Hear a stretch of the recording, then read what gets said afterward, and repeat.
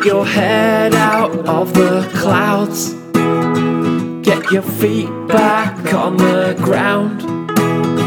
Get stuck into pop culture with Stick Around. Hello there, and welcome to Stick Around, the podcast that never received media credentials for the Oscars. We assume they got lost in the post. Brought to you by Mystery Box Gifts. Do you really want what you want, or do you really want the contents of this box? $29.95 per box. Absolutely non-refundable. Is there any inclination as to what will be in this mystery box? No, none whatsoever. In fact, the website is all it is basically that pitch I've put to you there, and a link to buy the box. And it's just a big box with a question mark on it. Okay. I mean, I think if nothing else, they're going to get a lot of first-time buyers. People who are just intrigued. Are there any reviews on the site, so just saying what people have got so far, or is that just no? It's embargo. That's part of the contract. Wow. When you buy it, you're not allowed to say what you got or what you didn't get. Okay. If you do, you immediately get it wiped. Yeah, I from the web. mean, who knows? It might be full of, keys to a new Ferrari, flat screen TVs, or, it might be full of, unpulped versions of Jimmy Savile's autobiography. Who knows? I mean, it's the mystery and the intrigue that I think is drawing people in. I mean, you've drawn me in. I'm straight on there. Oh. Would you spend $29.95 on a mystery box? It depends. I don't know. I'd have to look at how well designed this website is, how well it's marketed. That's the crucial point for me. Well, I mean, I believe it's made by the same people who, brought you Littlewoods, Debenhams. These are high. Oh, okay. There's a high street brand who are branching out into the 24th century. Hipster marketing, I believe. Well, there's a decent chance of something decent in it that I wouldn't find much use for, but there might be worth a bit then. Who knows? Who knows, yeah. Anyway, right, we're here for Films episode 31. As you may have heard, there's not many of us here today. It's just me and Alex Wayne. Hello there. And we're going to be talking about... We've both seen quite a lot of films, and the same films, I think, so it should be quite good in terms of discussing things, because I think we've both seen everything we're talking about, with the exception of one film that only you've seen. Yeah. So that'll be exciting. So have you been... How long has it been, like 3 weeks since the last film pod?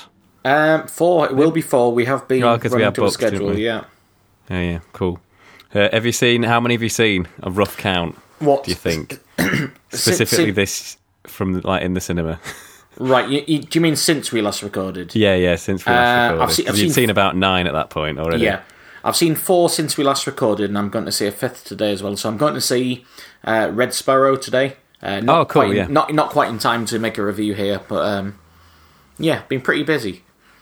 I think it's the same. I think I've seen 4 as well. I've seen 5, including ones that I've not seen at the cinema. But we actually went yesterday, me, Cable, and Beck, and we saw 2 in a row, which is something I've not done for a long time. Ooh. In different cinemas, but it was fun.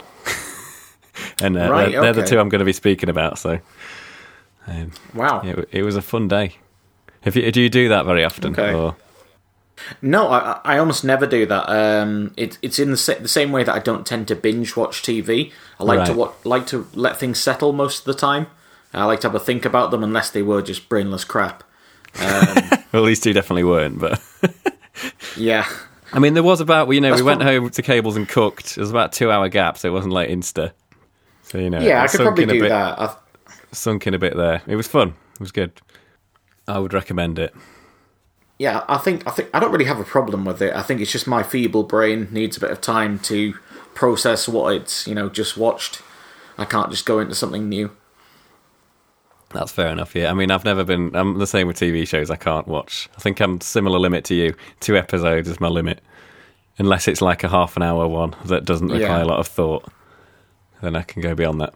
If, say, there's 3 episodes left in the series, then I'd probably watch all 3. I wouldn't say. Yeah. Funny enough, you should mention double bills. I feel that there's 2 films we're discussing today that would work brilliantly as a double bill, but I won't say anything yet. Oh, okay. Interesting. We'll see if we can get to that. Al, do you want to start off? Do you want to hit us with what you've got? Yeah, so I'm going to start with one of the films that I feel would make a good double bill with one of the films that you're going to talk about. So I'm going to start by talking about I, Tonya. This is the one I haven't seen, so I'm intrigued what you think.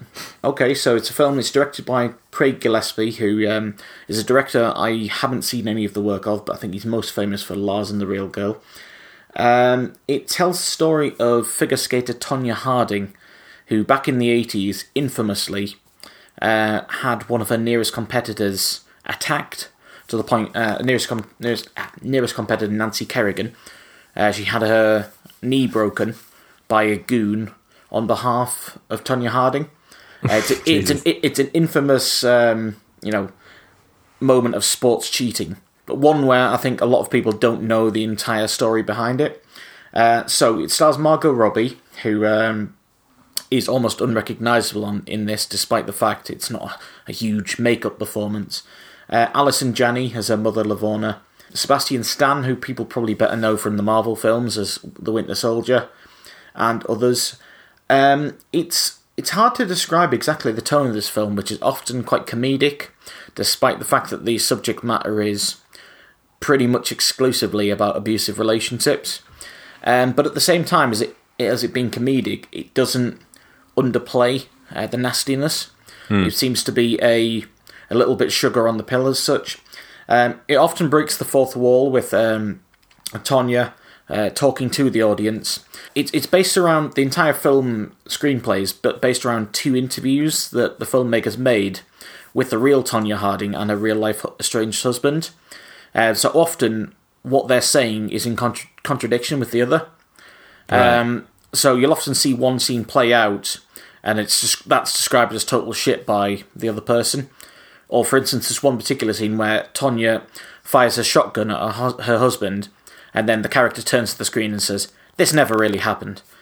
Right. So it's quite an unusual style, actually, which I quite enjoyed. It's a tale mainly of 2 abusive relationships. One between Tonya and her mother, Lavona, who essentially was a total bully to her and absolutely harangued her into figure skating, never showing her any love, affection, or even gratitude.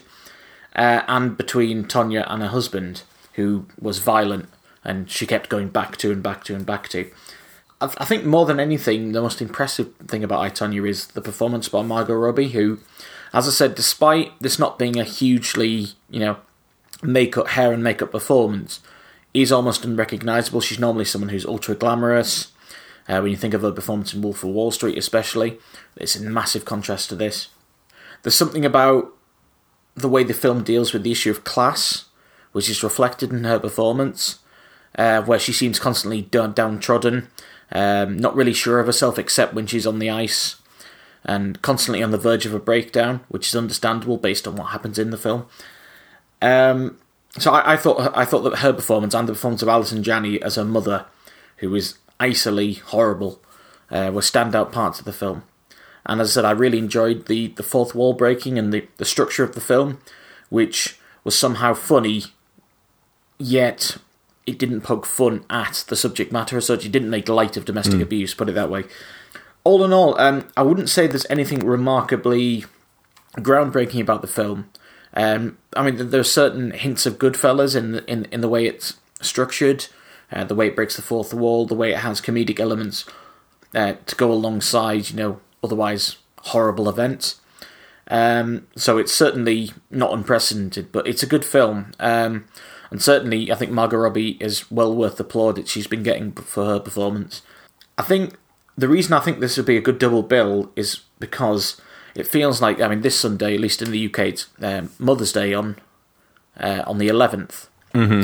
And this film is at the heart of it, between a relationship between a daughter and a mother, which is in complete contrast with a different relationship in a different film you're going to talk about later. Yeah. But yeah, I was really impressed by this, and as I said, particularly by Margot Robbie, and the way it's shot. The actual figure skating scenes are shot like an action film, a bit like the way the drumming scenes in a film like Whiplash were shot almost like an action scene. So, despite the fact I'm not, somebody who would ever watch figure skating, or for that matter, anyone who'd watch jazz drumming, You know, Yeah. it hooks you in, and there's a tension built on whether, you know, she's going to land to move or whether she's going to break down and cry, and it's impressively done. I couldn't say that this film was. I think it's right. It hasn't generally been nominated for Best Picture all the award shows, and I think that's about right. I don't think it's quite that level, but it's a really interesting story, really told in a non-linear way, and I was really impressed by it, actually. Oh, cool. Yeah, it sounds a bit different. I really want to watch it. I hadn't really heard much about it. It sounds a bit different to what I was expecting. Maybe a bit more. I wasn't expecting the fourth wall breaking stuff, but that sounds interesting. I quite like it when that's done well. So Yeah, I mean, I'm definitely interested to see it. Very easy to get that wrong, and it can come across as pretentious, I think, at times, but certainly not in this one, because it's all very tongue-in-cheek. And I mean, the film from the very start has a few lines basically telling you how the film is based on two very contrasting interviews, and the film accepts that everything you're going to see on the screen is not necessarily to the point truth. Yeah. The fact that it accepts that and allows the audience to go on this, you know, unreliable narrator narrative train, basically, is refreshing. I enjoyed it for that respect, if nothing else. Yeah, and it sounds a bit like I always enjoy it when comedies do tackle some, you know, difficult subjects without being satirical. I love satire, but I think it's more difficult sometimes to cover stuff like this, like domestic abuse, in a way that and still have comedy elements in the film, but still handle it in a serious way, which is what it sounds like this does. Yeah, I mean, there's nothing heavy-handed about the domestic abuse, but it also isn't, you know, it isn't turned into just, you know, a narrative trope. It's not just there to entertain, but at the same time, there is no. Nancy herself has been Tonya herself has been brought up in an environment of violence, so the real person didn't really see it as being as bad as it was. Yeah. And that's reflected in almost the way the film shows it. So, you know, you see her getting punched or thrown off a wall, and then you'll cut to an interview that Margot Robbie's doing in character as Tonya, where she'll say, well, you know, I got hit loads, and people always remember the one time that Nancy Kerrigan got hit in the knee by a bat, you know. Mm-hmm. So she almost undermines her own abuse, but the film's keen to let you know that this isn't the film saying that, it's the character. It's based on the real person. Does that make sense? Yeah, that makes sense, yeah. It sounds really... It's a story I know nothing about. I mean, I hadn't even heard it, so I'm interested to see it. I knew nothing about it, except the fact that it's a bit of a pop culture reference to say, you cheated like Tonya Harding. It's like Barack Obama, a couple of years ago, made that joke in a speech. And if anything, I mean, the film is quite sympathetic towards Tonya, who, you know, has been the butt of a joke, basically, for a long time. This isn't really a film you can spoil either, because it's, you know... You may not know the real story, but yeah, it's designed so, you know, there are no twists in it as such. It's, you know, it's the telling of the story. It's not the ending of the story that makes it. Cool.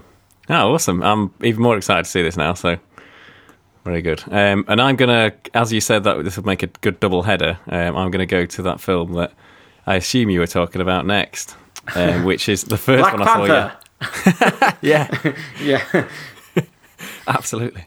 Which is the first film we saw yesterday in our double bill, which was Lady Bird, which we went to see in Sheffield, in the centre of Sheffield.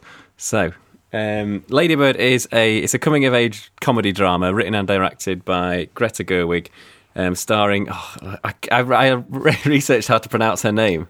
Saoirse. Saoirse, that's actually what I was going to say. It's Irish name, right? Yeah, it is. Yeah, it's Siobhan's Irish as well, right? Because that's another one I always look at and I'm like, that does not look like Siobhan. Yeah, it looks like Siobhan. Siobhan or something, yeah. Saoirse Ronan also stars Laurie Metcalf, Tracy Letts, Lucas Hedges, Timothée Chalamet, who's a bit of an up-and-coming. I think you've talked about him before. He's in the film I keep wanting to see but haven't seen yet, Call Me By Your Name, isn't he? He's one of the lead characters in that, right? Beanie Feldstein, Stephen McKinley, and Lois Smith. Sorry if I pronounced any of those wrong. The plot centres on Christine McPherson, who prefers to be known as Lady Bird. She's 17, and the film basically chronicles her last year at high school. Romances, friendships, fallout, so all the usual kind of coming-of-age tropes are there. But what sets it apart from other films that are similar to it is mainly about the fact that, which is something you've already brought up, is that it centres really on her difficult relationship with her mother. Lady Bird and her mother, they're both really strong characters, and they kind of clash regularly throughout the film. Lady Bird's like absolutely not afraid to say what she thinks, and that's where kind of a lot of the comedy in the film comes from. And yeah, essentially it's just, that's kind of, without spoiling anything, the way I'd go into do a quick plot synopsis. I adored this film. I thought it was absolutely fantastic. Ronan is brilliant in the titular role, and very different to, I've seen her in Brooklyn as well. I don't know if I've seen her in anything else. She was great in that as well, but very different. So she's obviously got a lot of range. The supporting cast are also fantastic, particularly her parents, played by Laurie Metcalf and Tracy Letts. I thought they were both excellent and portrayed like a really sort of realistic relationship. The film creates a realistic picture of those like difficult teenage years, while also being really watchable, moving, and funny as well. I thought it was, I mean, this is right up my alley anyway, because I love coming-of-age films. It's probably my favourite genre if I was going to pick one. And it was particularly refreshing to see one that's about a female protagonist. That I don't think that's new in itself. I think that's been done before, but where the end goal isn't to get in a relationship with a boy and suddenly, all is fulfilled and that's the end goal and now everything's brilliant. I think where there has been coming-of-age drama centred on female protagonists before, that's been kind of what it's been about. And yeah, there are romances in this, and obviously they're an important part of growing up and at your high school life, I suppose, but it's not everything. And this film I like the way this film kind of covers that, really. And I just love how it centres on her relationship with her mum, which is something that's not really been done, I don't think, so much from a female perspective. And you can tell it's been done by a female director for that reason. And I think she's just done a really, really good job in portraying how it is to grow up in a situation where you have a relationship with someone who obviously loves you a lot, but it's still a difficult relationship because I think her mother was quite disappointed in her quite often and things like that. She obviously did love her a lot, but that it was still a very difficult relationship. And I think that was brought across really, really well. I don't know, actually, I've not read enough about whether it's in any way autobiographical from Greta Gerwig. She did write it, right? So yes. So I'll jump in here quickly. Yeah, go for it. So it's not a total autobiographical account. In fact, Greta Gerwig in interviews has said that she wasn't a lot like Lady Bird. She was more like her best friend. More of a straight-laced student, but parts of the film are based on her relationship with her mother. In particular, a scene in early on, which is in the trailers, where she jumps out of a moving car. Although, from what I understand, Greta Gerwig didn't move out of such a fast-moving car. So I think it's semi-autobiographical. But even when it's not drawing upon her experiences, I think it's drawing upon the experiences of people she knew. And certainly Sacramento is where she's from as well. Okay, cool. Yeah, I thought it was fantastic. That's another thing it covers, actually, that some growing up somewhere that's maybe not the most glamorous place to grow up, and longing to go somewhere else with a bit more culture and stuff. But yet still having that kind of feeling of being at home in this place. I thought it covered that really well. Overall, I thought it was absolutely fantastic. I like the way it's a really small story. There's no like major dramatic events. But I'm a sucker for coming-of-age dramas, and this is absolutely up there with the best of them, I think. I think it was really, really good and totally deserves its Best Picture nomination, and it would be one of the ones that I would pick to hopefully win it. Certainly my top 2 or 3 of the ones I've seen of those nominations.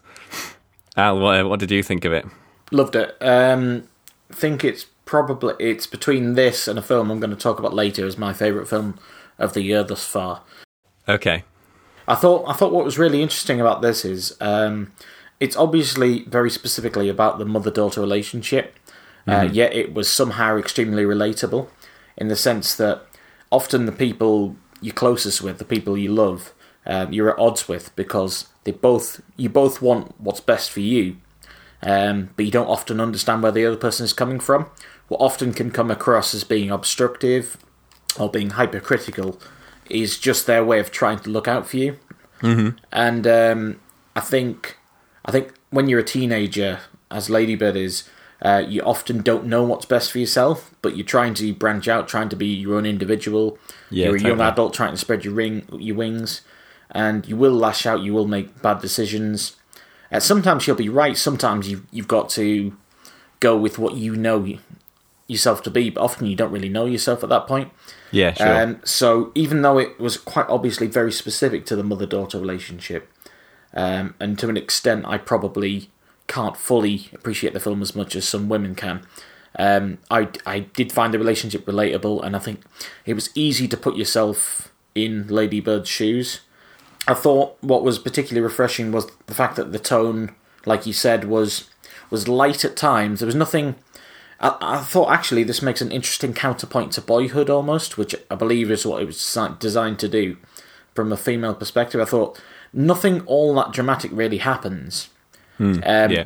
Yet often it felt as dramatic as films where high drama happens, high melodrama. I thought Saoirse Ronan was superb, as was Laurie Metcalf, and I really liked the performance of Tracy Letts as well, actually, who performs as her dad.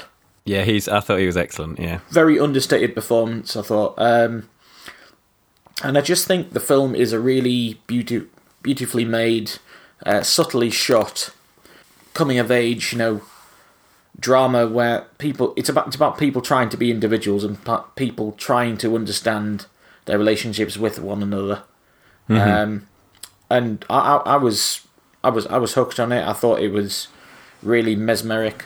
I think it's worth all the hype, and I know, for instance, you won't mind me saying this, Michael didn't want to see this because he felt that the trailer made it look a bit twee, and right. that often can be the case with indie films, I think. Mm-hmm. But I didn't feel that was the case in this at all. I didn't think anything was overblown. I didn't think anything was kooky, quirky.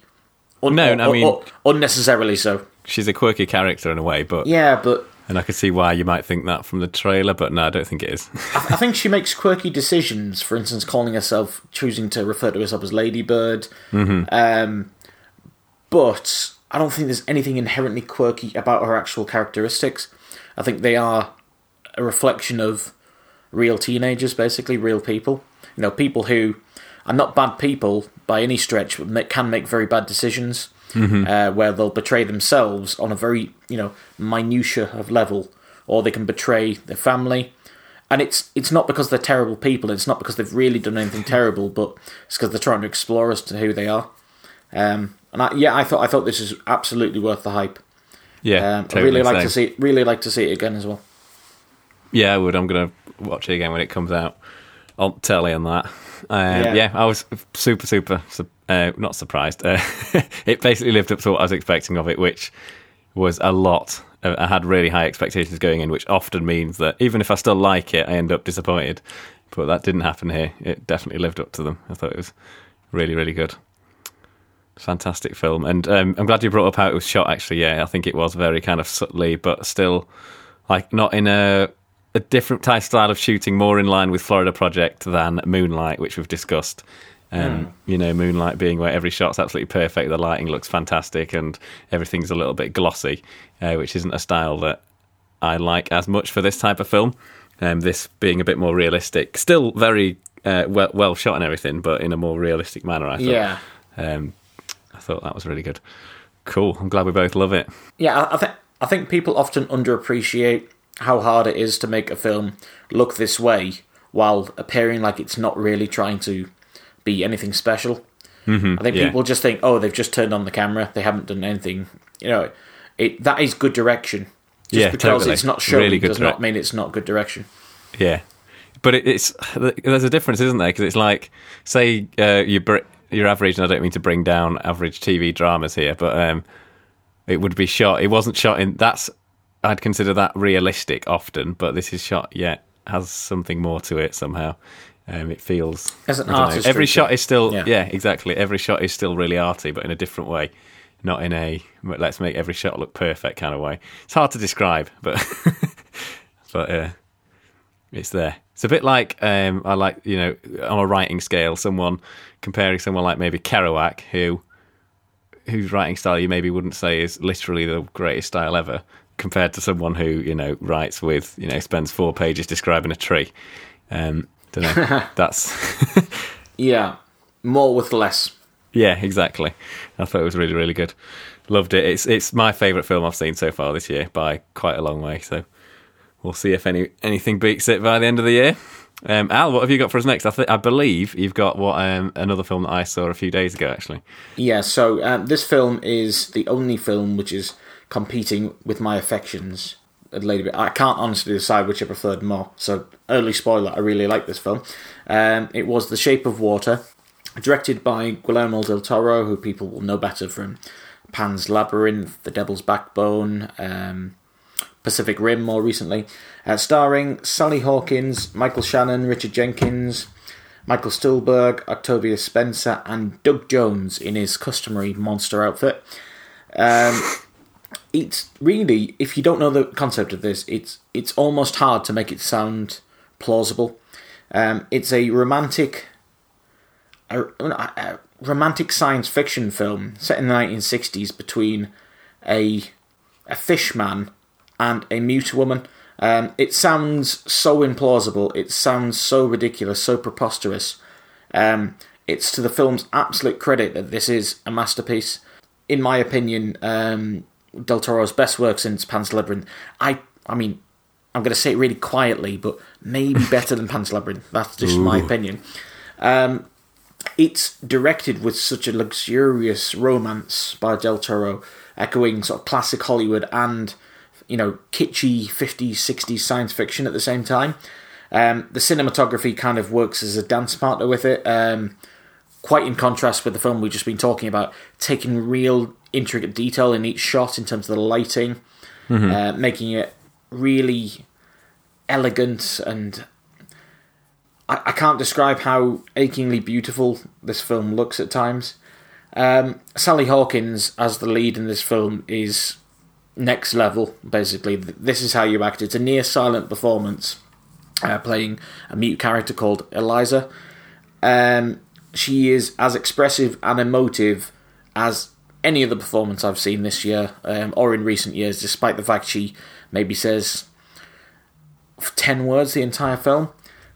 She somehow manages to express, especially in her signing as well, vulnerability and determination simultaneously, and she's a real underdog you can get behind. So the basic plot of the film is Eliza is a cleaner in a laboratory, a military laboratory, which has found this river monster as such, worshipped as a god in South America. She discovers this monster while cleaning, and she slowly falls in love with it. Really, really strong supporting performances from Michael Shannon in a deliberately kind of over-the-top monstrous boss. Octavia Spencer as Eliza's friend, and Richard Jenkins in a really strong performance as well as her gay best friend. So they're both kind of wounded characters living together. Richard Jenkins' character as this artist struggling for work and struggling to express himself in a world that is inherently homophobic. I loved nearly everything about this. It was told in real classic Hollywood tradition while taking narrative turns that would never be made in past Hollywood. It's one of those films that you do kind of fall in love with, or at least I did. I couldn't take my eyes off it. It was a film that inspired varying emotions at different times. Couldn't take my eyes off it. And as I said, I think Sally Hawkins' performance is the best of the year by a distance. And I would absolutely heartily recommend this to everybody. I mean, what were your thoughts on it, Clive? Before I start, have you seen Sally Hawkins in anything else? Just out of interest. Nothing. I've never seen her in a starring role before. I've seen her in a few smaller ones. I saw her in Maudie, which I think I talked about on the podcast, where she stars with Ethan Hawke and plays the artist. And she was really, really good in that. And I think that, in a way, took a little bit away from this film because she plays a character they're not identical by any means, but they're quite similar. So to me, she was kind of, I don't know, in my head, she's typecast into this kind of role, if you know what I mean. And I think that made it less impressive for me, I suppose, subconsciously. I really enjoyed the film. I thought it was fantastic. I think it's an absolute, one of the most beautiful films you'll see, I think, in terms of how it's shot, and everything's just really, really stunning. I thought the story was great. I think, like you say, it's something that if you say it to someone, it sounds like it just shouldn't work, and yet it does. I didn't have the similar emotional connection that you did with it or anything like that, but I think that's purely because I'm not as into the fantasy genre, and I've always struggled to get into things like this in a similar way to how I'd get into something like that's a bit more realistic, like say Lady Bird. So I think it's purely personal taste rather than it being poor in that respect. But it did. I thought it was. Yeah, I really enjoyed it a lot more than I thought I would, actually, because I'd heard about it and I thought the premise sounded a bit ridiculous. But I know Del Toro's. I feel like I've seen Pan's Labyrinth, but it must be so long ago that I cannot remember it. Pan's Labyrinth is one of my favourite films of all time. I think I need to watch it again. So I'm a big fan of Del Toro. Well, so if you're saying this might be even better, then this must be very high in your... I mean, the only problem is I've seen this much more recently, so often the latest film that you love is your favourite. But maybe if I went back to Pan's Labyrinth, I'd change my mind again. But it's in the same league as far as I'm concerned anyway. I mean, fantasy is not often a genre I get along with that well. But I think I get along with Del Toro's fantasy because it's somehow romantic, yet gritty at the same time somehow. Yeah, it's quite dark, isn't it? It's darker than your normal. Dark fantasy, yeah. Definitely, can see that. Yeah, I thought it was excellent. I think everyone should go and see it. Sally Hawkins is fantastic in the main role. Like I say, I think the brilliance of it was taken away a little bit by the fact I'd already seen her in Maudie very recently, and she played a similar role, different but similar. But she is great. I think she was kind of born to play that role, really, wasn't she? Well, she's so expressive. I mean, with her hands, with her face, absolutely, yeah. With her eyes, and as I said, she's obviously a character you can have great sympathy for because of the difficulties in her life. But you never feel she's a pathetic character, not at all. No, you're very much on her side. She's the underdog, but you feel she is a strong character at the same time. And I couldn't take my eyes off her when she was on screen. She was just like really magnetic, I would say. Yeah, definitely. I can see that. And I think her, the person she lived with, I've forgotten the name of the actor. You did mention it. Richard Jenkins. He was fantastic as well. I forget the name of his character, actually. I'm just going to quickly look for that. And did you say, is it Michael Shannon's the... Yeah, Michael Shannon is the bad guy as such, the antagonist. I think his performance is deliberately over the top. I thought it was brilliant. I think he made certain scenes in the film really there's one particular scene which really sticks out in my head, and he's in it, and I think it's his performance that makes that so memorable. I won't spoil what it is, but... Well, you kind of choose the scenery, but he's really echoing classic kind of Hollywood villain. Mm-hmm. He's obviously a despicable character with deliberately made quite conservative, I think, which Del Toro's way of kind of poking the bear a little bit in 2017. And I actually thought Michael Stuhlbarg, he's one of these performers who turns up in everything, but I thought he was quietly reflective in this as Russian spy / saboteur in the lab as well. And Octavia Spencer is, it's no surprise to anyone to hear that she was as good as she always is, basically. Yeah, she's always great. She's fun to watch. Yeah, I mean, shout out to Doug Jones as well, who constantly seems to play monsters. So he played in the Hellboy films, also by Del Toro. He played another Fishman. Oh, right. In the recent Star Trek reboot, he plays a kind of alien creature as well. So I think it's just because he's so tall and lithe. He's the go-to man for tall monsters, basically. Oh, right. Well, he definitely did a good job, yeah.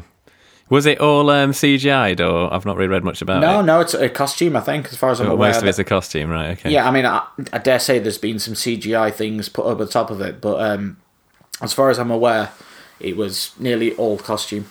Oh, okay, cool, Took him hours and hours in makeup, I think. As you won't be surprised to hear, yeah. No, definitely not. Okay, awesome. Right, we'll move into my last film then, which is something a little bit different. Black Panther, which is the one we saw at 11 o'clock last night in our double bill.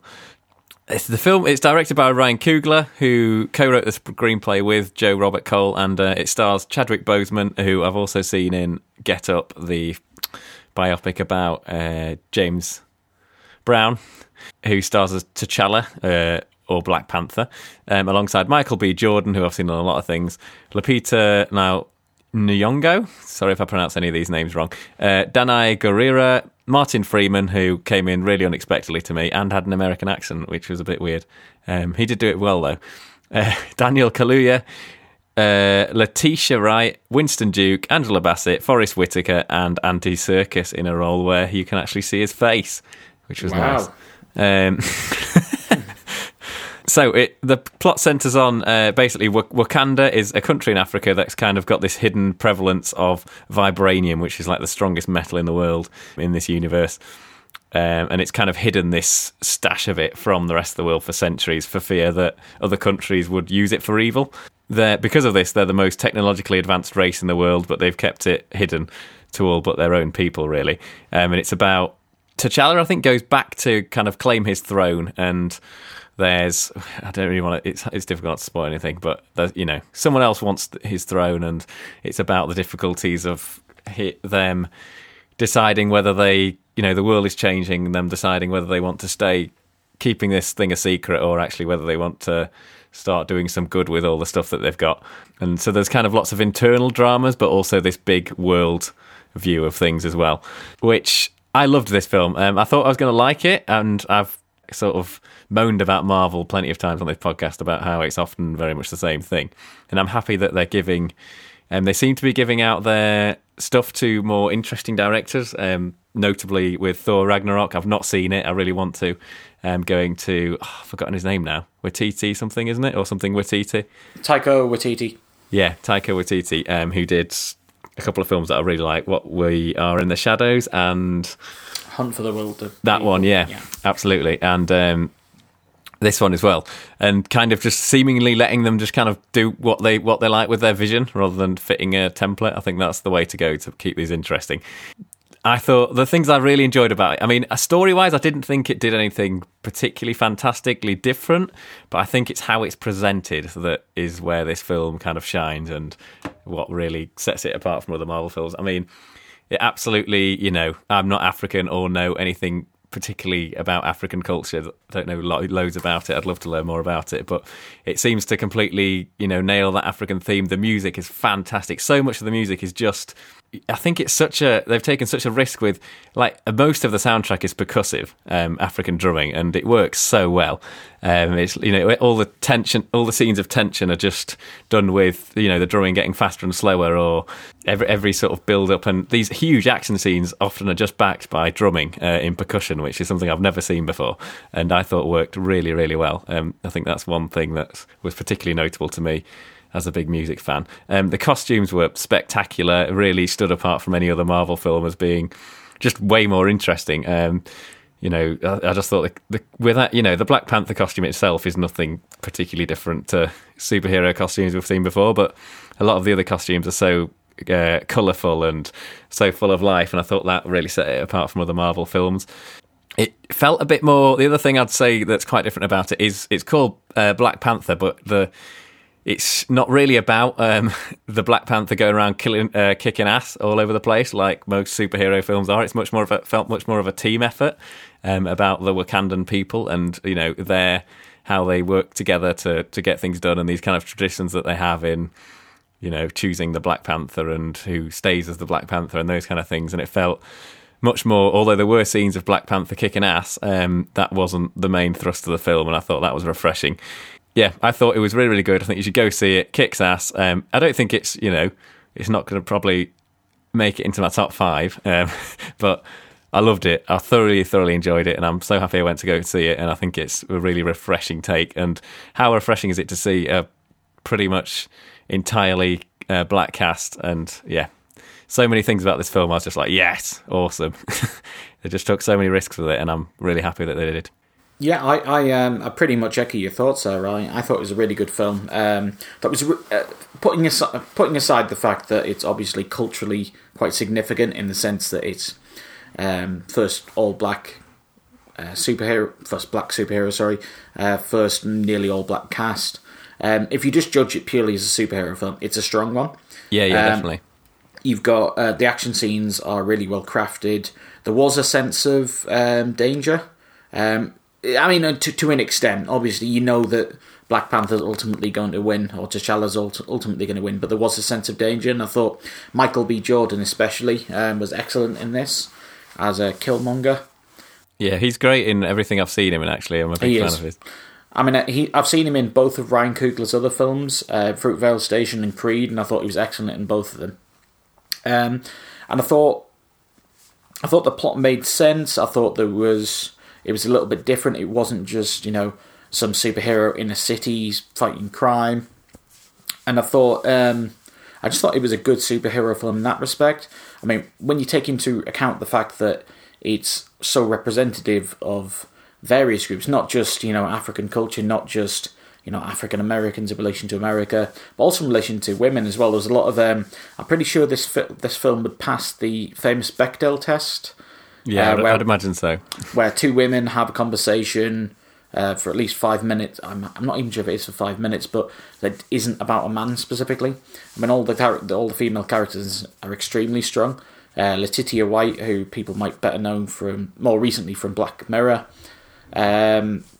We have Lupita Nyong'o, obviously, who people know from various things, but probably most well from 12 Years a Slave. I thought the casting was excellent. The performance is really good. It doesn't reinvent the wheel. I mean, let's put it out there. I think it's worth all the praise it's getting in the context of it being a superhero film. I think possibly I don't want to appear like one of these guys who's just a contrarian. I think possibly a little bit overhyped in the sense that it's an important film culturally. It's a good film, but it's maybe not a great film. No, I think as a film itself, like I say, I don't think the story. It does some new things, but I don't think it still has the we've got to save the world, all those tropes going on. Ultimately, it's still a Marvel film. It's just a very good Marvel film, and it's culturally extremely important. I was very happy to see it, and I'm very happy to see how well it's done, and I would gladly see another Black Panther film. I think it's a film that's going to go down in history, although somebody did point out the other day that this isn't quite the first black superhero, in the sense that we had the Blade films beforehand. Whether they count as superhero, I don't know, but they were Marvel-based anyway. But regardless of that, it's clearly the first black majority cast anyway. I think it's done the rounds a lot on the internet, so this won't be news to anybody. But did you hear what Andy Serkis and Martin Freeman's nicknames were on set? I didn't know, actually. It was a collective nickname for the two of them, because obviously Martin Freeman was Bilbo Baggins in the Hobbit films, Andy Serkis was Gollum, so they were known as the Tolkien White Boys. I like it. Yeah, brilliant. So I mean, I don't have a huge amount more to say in this. I thought it was a good film, which is culturally extremely important. Yeah. Would welcome it back again. I think with it, like I've mentioned, with it being culturally important, doesn't play into the fact, just to the fact, this is culturally really important. It's also that set it apart, because I think that, like I say, that set apart how it's presented. I think it was presented in a much more interesting way than most Marvel films because of that, if you know what I mean. Yeah. Because it really embraced its theme, I suppose. I think Ryan Coogler is, and especially, he's one of those directors. He would make my top 10 of younger directors who are making their mark, the type of directors you'd always go and see the film of. I thought, he does an extremely good job here. It's got balancing the needs of Marvel with the needs of the story and with the needs of what has to happen in a film like this culturally. Yeah. You can't just have it not be about the fact that it's, an African story, basically. You've got to make that front and centre, or else it's a cop-out. And this film never cops out in that respect. And I thought Michael B. Jordan's performance, as I've said, was excellent. I think his character is the classic example of the bad guy who's not an entirely bad guy. He's shaped by the world around him. He has different experiences to the Wakandans. The Wakandans, have come from a culturally advanced society with, not the traditional African representation you have, where he's come from a society in America where he is put upon, where he is not a first-class citizen, essentially. Not given the same opportunities as everyone else. Yeah. So I thought that was a good reflection as well. Really looking forward to the next one. I imagine he'll have a small role in the latest Avengers film. It seems that everybody's in it, but I don't know how much. But I'm sure we'll see another Black Panther film pretty soon. Awesome. Yeah, I'll be looking forward to it, definitely. It was good. Okay, cool. Let's finish off with some... Have you got a list of the... Let's get the best picture nominations up. Have you seen all of them, Al? I know you normally try to... Which one have you not seen? Call Me By Your Name. It just wasn't shown anywhere near around here. Right, yeah. It's not going to be shown... It was out quite a while ago, really. I was hoping it was going to turn up on Netflix or something, but it probably won't, because it's not, at least not for a while, because it is Best Picture nominated. I might rent it on demand. I certainly want to see it.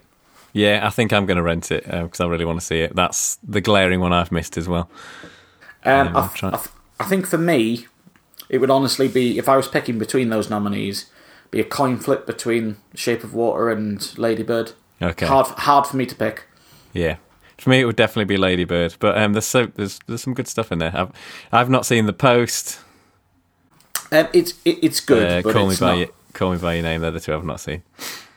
I think ultimately The Post and Darkest Hour, while good films, way out of their depth in that field, in my opinion. I think they're in there because they're stereotypical Oscar films, aren't they? It's like loads of old white people in it. I mean, the Post is way better than Darkest Hour, put it that way. But not that Darkest Hour is bad per se, but it's a performance piece. Yeah, sure. Cool. Well, I guess we'll see when is it? It's in a few days, isn't it? I thought it was tonight. I might be wrong. Oh, maybe it is tonight. Okay.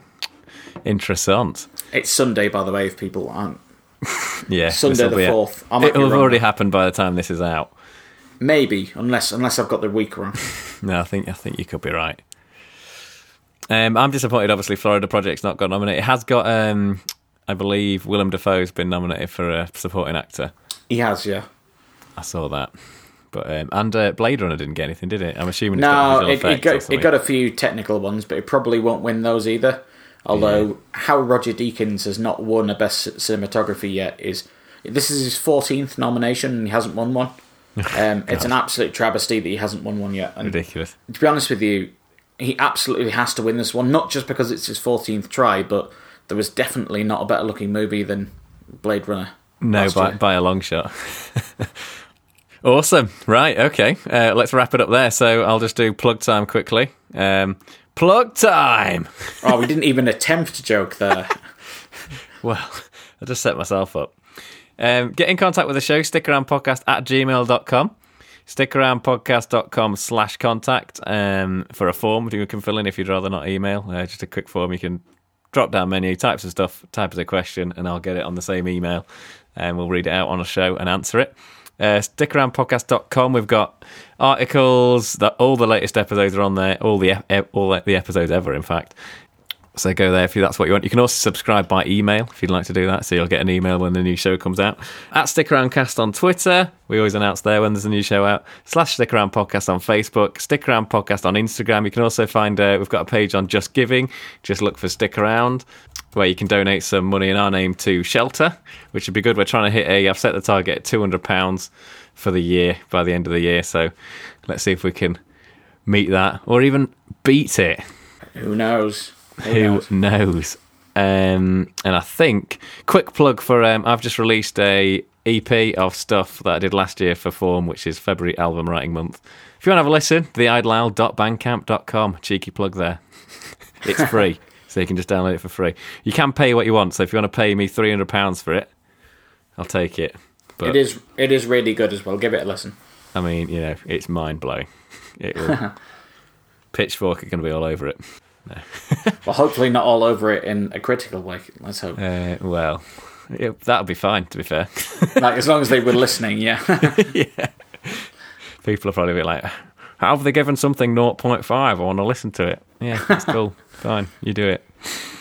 Right, awesome. We'll be back next with... It was supposed to be music this time, but because of scheduling issues, we've done this. So hopefully music next time. Yeah, so hopefully music next time. If not, we'll go to games, but I'm sure it'll be music. So thanks for coming, and we'll speak to you soon. Thanks for coming, Al. Thank you, Clive. Pleasure to have you as always. I quite like these two-man shows. None of the riff-raff around. Yeah, nice. Just, the core. Just, the quality unit. Stick around. Stick around.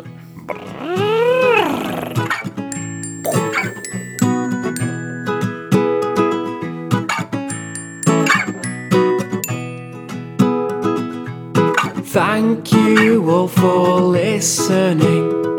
Rest assured that you have found the best podcast in the universe. It's Stick Around.